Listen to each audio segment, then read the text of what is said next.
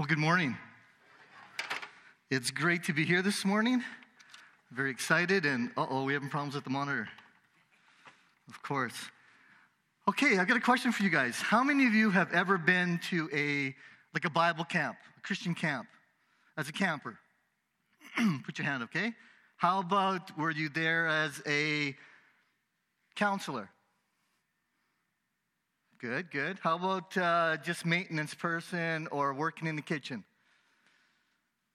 Okay, a few. So most of you are familiar with camps. So this morning we have kind of a camp theme going here. And to start out any camp, when I like to talk about camp, I like to get the crowd into it. And if I was speaking at a camp this morning, here's what I would probably do. I would go into my bag here and I would grab a bunch of chocolate bars because everybody likes chocolate. And for those of you who are sitting in the front, watch your heads. So you get to have those in the front first, right? Because everybody likes to have a little bit of chocolate. Okay, now heads up because there's coming back here. Okay, coming back, ready? And I got a few left back here. Whoop. We got 3 more. Here we go.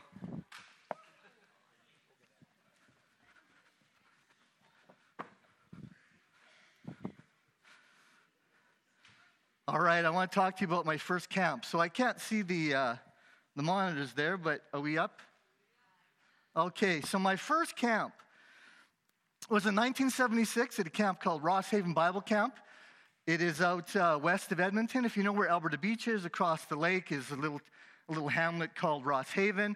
And that's the very first Bible camp I went to in 1976. So we're going back away. So the picture in the front, and you can see the arrow of me there, is the very first time I was a counselor at camp in 1979. And why I remember that is the t-shirt I'm wearing underneath, my brother brought back from Hawaii. You know those shirts that always had the dates on it? That one said 79 Hawaii on it. Very first camp. The camp there, the big camp up on the left, that's the very first camp I spoke at in the summer camp out at Ross Haven Bible Camp. So I've spoken at big camps, I've smoked. Yeah, I'm going to talk about smoking later and some kids. I spoke at all kinds of camps, small camps. You can see there I went tenting with guys all the time. I've been backpacking in the mountains over 2 mountain peaks with kids, and I've done church camps, I've done soccer camps, wilderness camps, and of course, Bible camps. I'm going to mention a few camps I've been to, and if you've ever heard of these camps or been to them, maybe just give a little shout out. So obviously, Ross Haven Bible Camp. No one's ever been there? No? Oh, you have? Awesome, okay. How about Frontier Lodge? It's a camp, yes, awesome. Out by Nordegg, Alberta. Plover Lake Bible Camp, down by Youngstown. Yeah, I didn't think so. Camp Nakaman, Camp Silversides, Gull Lake Bible Camp, all types of camps. So summer camps, winter camps, spring camps, fall camps. I've done all kinds of camps. In 1984, just checking to see if the picture's up there. 1984, there's an arrow of a young guy there. 12 years old. He comes to camp. Everybody's talking about this kid. Dean McCammon. And he's 12 years old. We're playing box hockey at camp, and he's just beating everybody. And they're saying, this kid is going to play in the NHL. Sure enough, Dean McCammon played for the Edmonton Oilers. Played for that other team down south. What is that? Yeah, that other Southern Alberta team. I got a hockey stick in my basement from Dean McCammon. When I used to run a drop-in center, he gave me some stuff there. So the reason I have lots of pictures of camps, but the reason I put the picture up of the water skiing camp is because the 2 guys who ran the water skiing camp, me and my best friend Lance, neither one of us can swim. But we decided to invite a friend of ours out, bring a boat, and do some water skiing with these kids. And then, of course, the other picture is of another winter camp that I was involved in. So I want to take you back to a couple special years. One was 1984, Ross Haven Bible Camp. So there, if it's up there, just nod or something. Is it up there? The picture of my date that I took to the Friday night banquet. So I'm not sure about your camps that you went to, but Friday nights, the kids talked about this Friday night meal all week long because who were they going to take as their date? It got ridiculous. I mean, these guys are dressed up in suits. Guys were bringing suits to camp. I mean, this is a long story, but the next picture is a lot of these older guys, and they're bringing sports coats and shirts and ties. And I'm going to talk a lot about this group from 1985 because this week of camp changed my life. There was hockey players there, soccer players there, basketball, smart, mature guys. We got the guys with the ties on, right, in the picture? Okay. And so that wasn't my cabin, but the next picture is my cabin. Now, I had to keep up with these young kids, so I went to one of these tux rental place, and I bought this used baby blue tux with a nice blue bow tie. I still have that bow tie. And so I dressed up, and of course, my junior counselor there, Lyndon, he was from Three Hills, one of the many young people we had from Three Hills, and he's dressed in a dress. But we had a great group of counselors. So the next picture here is we're all dressed up in our 50s attire, right? So we had theme nights, we had, Christmas in July and all that kind of stuff. But I want to talk to you about this week. These young people and these counselors who had such a huge impact on my life. Now, as I told you, everybody's gearing up for this Friday night, this date night, and you could see the guys and the girls coupling off during the week, and it was getting a little bit ridiculous. And we felt at the camp that there was more than being ridiculous, there was a spiritual battle going on. We felt we couldn't get through to these young people. And so the one night, it was probably the third day in, you ever have these times at night you just can't sleep and God is nudging you to just get up and pray? Well, that was kind of what I did. I couldn't sleep. My junior counselor was taking care of the rest of the kids. And I got up and I walked down to the kitchen because there's nothing better than a nice ice-cold glass of milk before you go to bed. So I go down to the kitchen. And when I'm in there, okay, we're up, thank you. And I'm in there, and in walks a couple of other counselors. They can't sleep either. And we start chatting, and two more counselors come in. And we start chatting about the spiritual battle that we had at this camp. And then the camp speaker, the guy's name is Gary Henderson from Bonanza, British Columbia. He was one of the best speakers I've ever had. He got through these kids, and he showed up. And we're all in the kitchen after midnight, about 12:30, and we decided we need to turn this camp around. We need to get on our knees and pray for these kids. And so we did. We spent the next couple of hours praying for these kids. You don't need sleep when you're at camp, right? That's overrated. You don't need sleep. We prayed for these kids. And my friends, the camp changed. These kids were giving their life to Jesus Christ.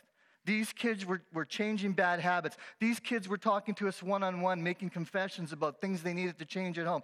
These kids were changing. And it's because we spent time in prayer and God intervened.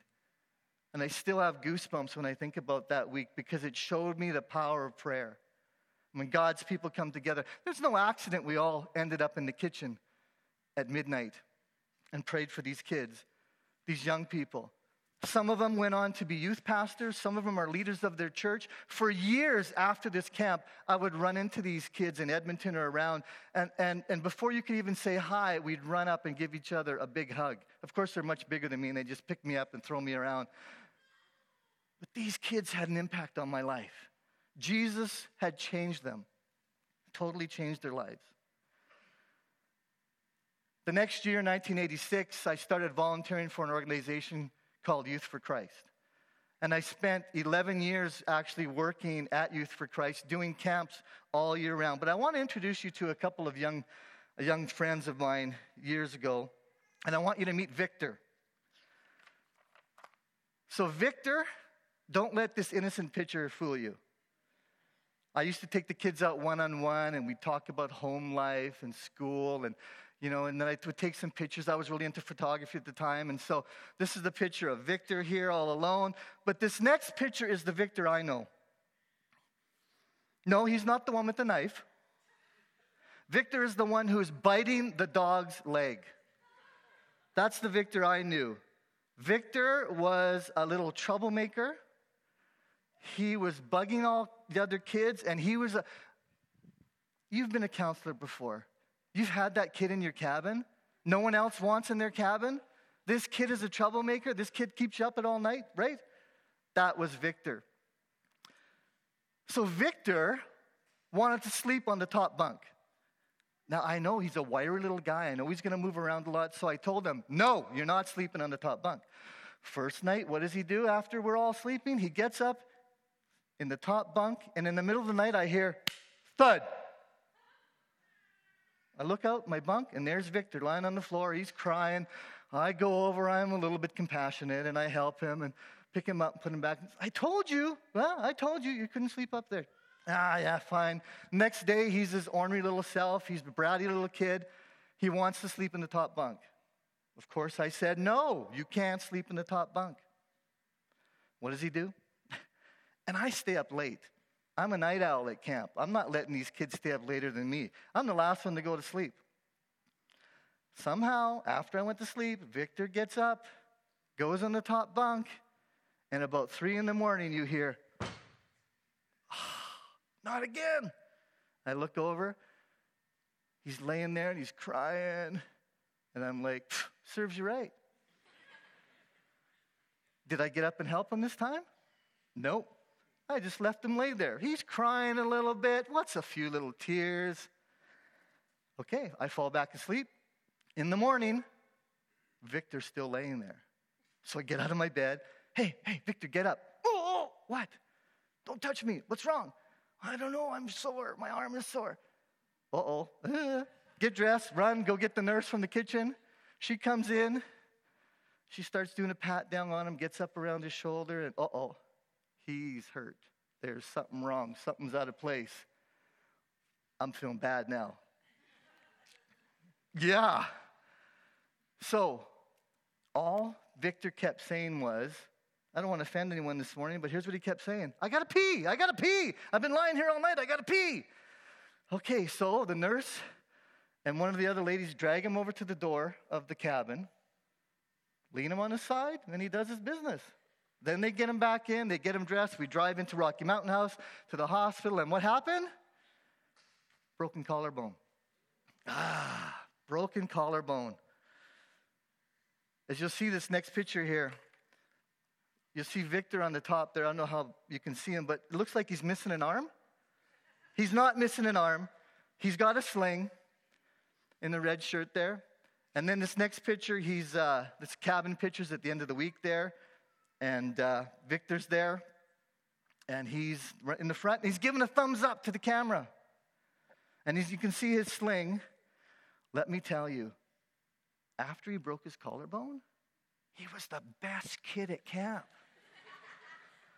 That kid was following me around. Can I help you? Can I do this? Can I do that?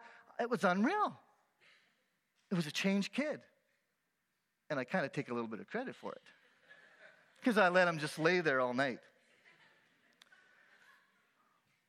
Another one of those Hawaii t-shirts, 1986. Who had one of those t-shirts? Can we go back? Anybody? Yes, okay. So I want to introduce you to another friend of mine. I spent a lot of years working with Gilles. Gilles. There's Jill. Oh, yeah, he looks so innocent, too. I tell you, if you only knew these kids. He was from a single-parent home. He was referred to us from social services. He didn't have his dad in his life. And he just came across as so innocent. You know those kids that are always in trouble, but they're innocent? They can talk their way out of anything. They just sweet-talk anyone but me. No way. You're not going to sweet-talk me. Jill was always in my cabin, year after year. There he is. We're having a little bit of fun. He's hard not to like, though. He'd make me laugh. Even when he's causing trouble, he'd make me laugh. And so I kind of liked this kid. I kind of took him under my wing. And really, I had to have a lot of patience working with this guy. He was a handful, a real handful. So here we are on the top of Mount Baldy. That's by Nordegg. We hiked the kids up to the top. And, you know, Jill, some of the things I remember about him was putting bugs in my sleeping bag. You know, you get in at night, and all of a sudden you're kind of a little itchy, and what's down there? And all of a sudden you realize there's a bunch of bugs in there. He would hide my clothes. He'd keep me up all night. Yeah, he was a handful. So one summer we planned on going to Frontier Lodge by Nordegg again, and we had the whole summer planned, and then there was a fire at the camp. And so we had to change our plans. What's plan B? So plan B was going tenting at Crimson Lake. Now there's Jill. He's a little bit older now. He's 13, and he's almost as tall as me, and he was even more of a handful. And so we had this camp planned. So we went tenting at Crimson Lake. Now he was his typical self, except worse. He wasn't doing dishes. He wasn't helping with chores. He was picking on people. He was bugging people. And really, I was at the end of my last nerve with this kid. So we're playing volleyball down by the beach. I'm a little bit competitive when it comes to sports. Just a little bit, eh, Brenda? And so Gilles is on my side. And we're playing volleyball, and we're doing pretty good. And the ball's coming to me, and he comes up behind me and just punches me in the back. Seriously? Okay, we keep playing, and then the ball comes to me again. Punches me again in the back. That's twice. These aren't little punches. Punches me twice. What would you do? Keep playing volleyball because you want to win, right? Let me set up the scenario because it's very important to me. If we lost this last point, we'd lose the game. I don't want to lose. I like to win. The ball is served over, and it's not coming to me. It's coming to Gilles. He's standing right over here, and am I going to go in front of him and take the ball? Absolutely not. That would be wrong. What did I do? I ran over, and I kneed him as hard as I could right here. Yes, now we're talking, buddy. He dropped like a sack of potatoes, tried not to cry. You could see him holding back the tears. He gets up, and he's limping back. He just quit the game. He limps back. By the way, we lost the game. He's limping back to our tents, which were about a mile away. Back then it was miles. Now it's kilometers. Anyways, all the kids who we're playing volleyball with, they start clapping for me. It's about time someone put him in his place. And all I could think of is, I've just lost my job. I am going to be fired. I am in big trouble. I said, guys, you don't realize what I just did. I crossed the line. I shouldn't hit a kid. I can lose my job. Do you remember kids when they would get mad at you when they're younger and they'd say, I'm going to sue you? I heard that all the time. Don't touch me. I'm going to sue you. Well, this is what I expected the next morning. I didn't see him all night. He went to his tent and he laid there. He gets up the next morning. I'm ready for it. Never said a word. Never mentioned he's going to sue me. Never mentioned he was mad at me. In fact, he was a changed kid. He's doing dishes. He's helping out. I'm not recommending that you hit or hurt children. This was the one and only time that I crossed the line. Really, I was scared. I thought, there goes my job. But it changed him for the week. Good memories of these kids. Really good memories. In 1989, I was asked to speak at a camp out in Evansburg. January 1989. Why does that stand out? Because when I went to speak at this camp, there was a young lady there who was one of the counselors, one of the volunteers for the weekend. Now, I was not looking to date anyone. I was not looking for a girl. I just wanted to go and speak and tell kids about Jesus, right? That's why I was at the camp. But for some reason, this young lady in the front row there, in the picture, and I were kept being put on the same teams. And you know what? We were kicking butt playing games. A lot of you know how much I like games. This girl knew how to play games, and we were kicking butt. Anyways, through the weekend, someone had to go downtown and get some ice cream for some dessert, and so I kind of asked if she wanted to come with me, and long story short, I asked her out. We started dating. We got married in March of 1990, and we've been married for 28 years, all because I went to speak at a camp. There you go, guys. You're looking for a wife? Go and speak at a camp. Camp Evansburg, because that's where we met. It has a real special place in my heart. You can see the picture on the bottom. All the kids are sitting in the chairs. It's not a real big camp. You can maybe have, 30, 40 kids, maybe max 50. But I remember the one time we were doing a spring camp, and there was this young girl there.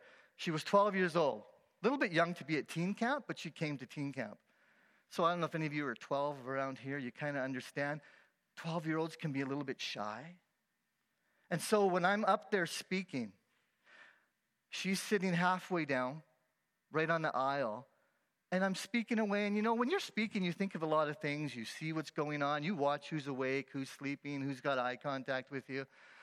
And all of a sudden, I hear this drip, drip, drip. And I'm like, what the heck? What is that? And this poor young girl, and I'm here, and she's down there. She had to go to the bathroom, and she was too shy to get up and go. And so she wet her pants. Can you imagine the embarrassment of a 12-year-old, first time at camp? And there's this red-headed kid sitting right in the front here who was a troublemaker. There's always troublemakers at camp. He turns around, and he's going to start pointing out what's going on. And so I raise my voice in my speaking, and I kick him in the shins. Shut up, I said. And these older girls took care of her, took her out, and everything was fine. But I'm like, come on, buddy. And so I always tell kids when I'm speaking at a camp, I'm not afraid to come out there and hurt you. If you're misbehaving, I'll come out there. I'll kick you in the shins. I might even knee you. No, I'm not kneeing anybody anymore. I show you the picture there. I have hundreds of pictures at home of the camps. In fact, the last few weeks, that's all I've been doing is going through photo albums. And the reason I have that one picture of the group, we're in Jasper. We were in Evansburg for the weekend, and I decided, let's take the kids to Jasper for the day. So we didn't tell the parents, though. So the parents didn't know. They're at home. And so the pastor of the church that we were at the time, he announces on Sunday morning, let's pray for the youth as they are going to Jasper today. Did I get in trouble with the parents? Yeah, I got in trouble. Didn't tell them. My kid didn't have any money. I didn't think you're going to go that far. It's part of working with youth, right? You know what? Sometimes you just got to make those decisions and live on the edge. And anyways, Camp Evansburg has a great place in my heart. I took kids out there when I used to live in Mill Woods, and I coached soccer. I took kids out there for soccer camp. Kids of all kinds of backgrounds went out there. And one of the highlights was at midnight, getting the cars around the soccer field and playing soccer till like 2 a.m. I mean, does it get any better than that? This is so much fun. So I've done a lot of camps. I have a lot of stories. And there's been some highs, and there's been some lows.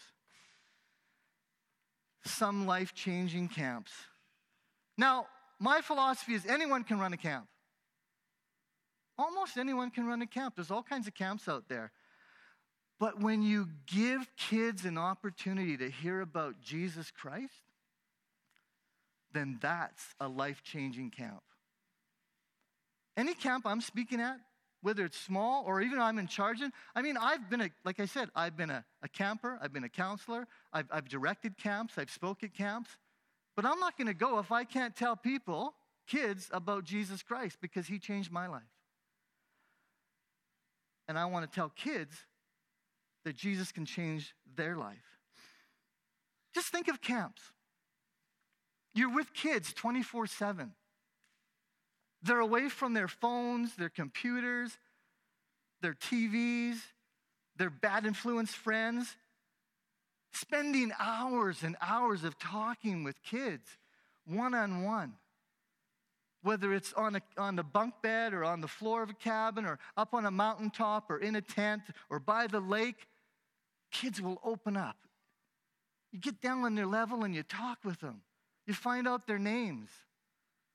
That was one of my favorite things, is to find out the kids' names at camp. Even when I'm the speaker and there's like 120 kids, I want to know everyone's name. Now, one of the things I used to do, and I found my old Bible here from camp days, and why it's special to me is, and it's in rough shape, but inside I have hundreds and hundreds of signatures of kids at camp. I didn't keep one of those little diary autograph books. This was it. And at night, before I'd go to bed, I'd memorize these kids' names, what they were wearing and what they looked like, and just call them by name and let them know they're special.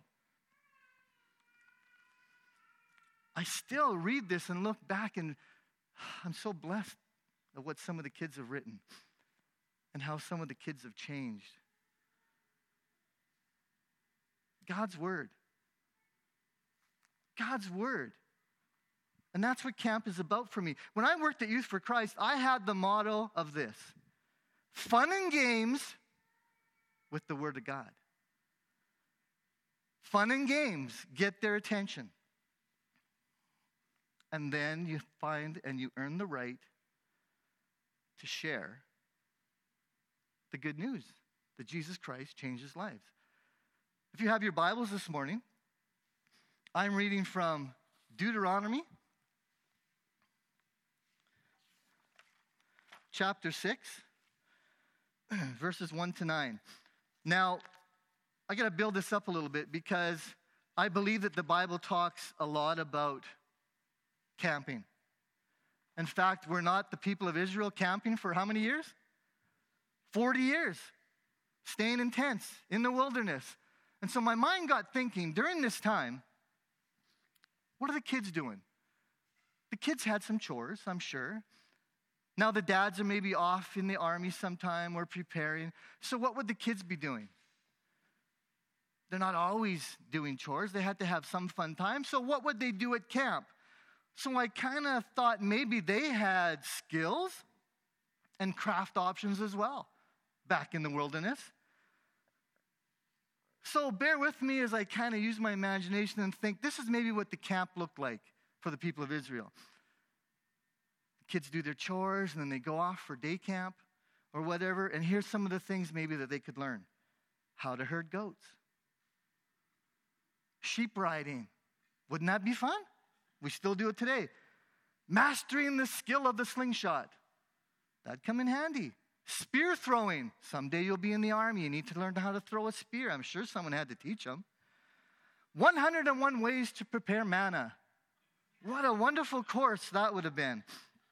What about trumpet lessons? Would they not need trumpet lessons a little bit later on? Jericho, the walls, right? How to stuff a quail. Tent mending, fire making, and maybe one of the hardest and the one they had to study the most, this class, knowing your foods, clean or unclean. Man, isn't that a list?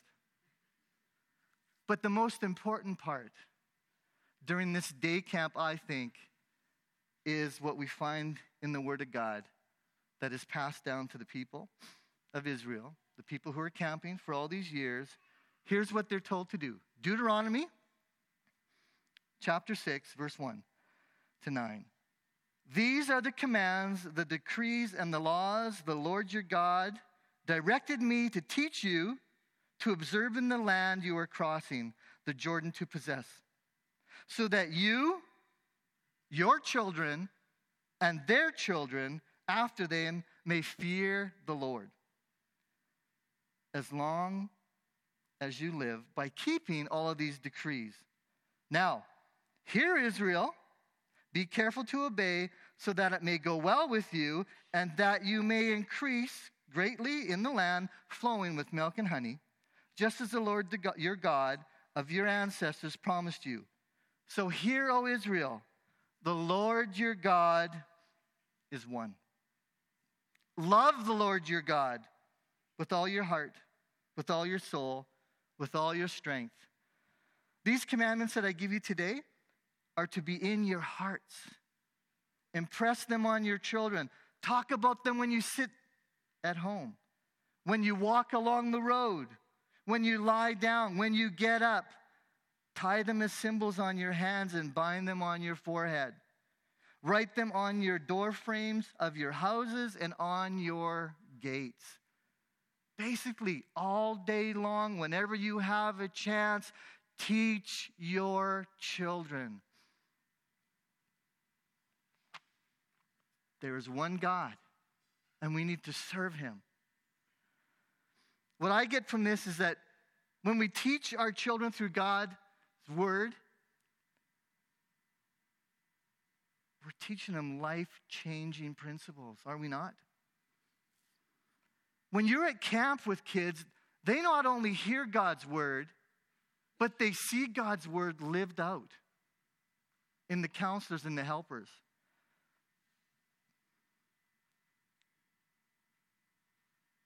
Our church has mega sports camps. Last week, Pastor Jeff prayed for some of you who are volunteers and for the kids. And next week, there's another camp. How many of you are involved in mega sports camp?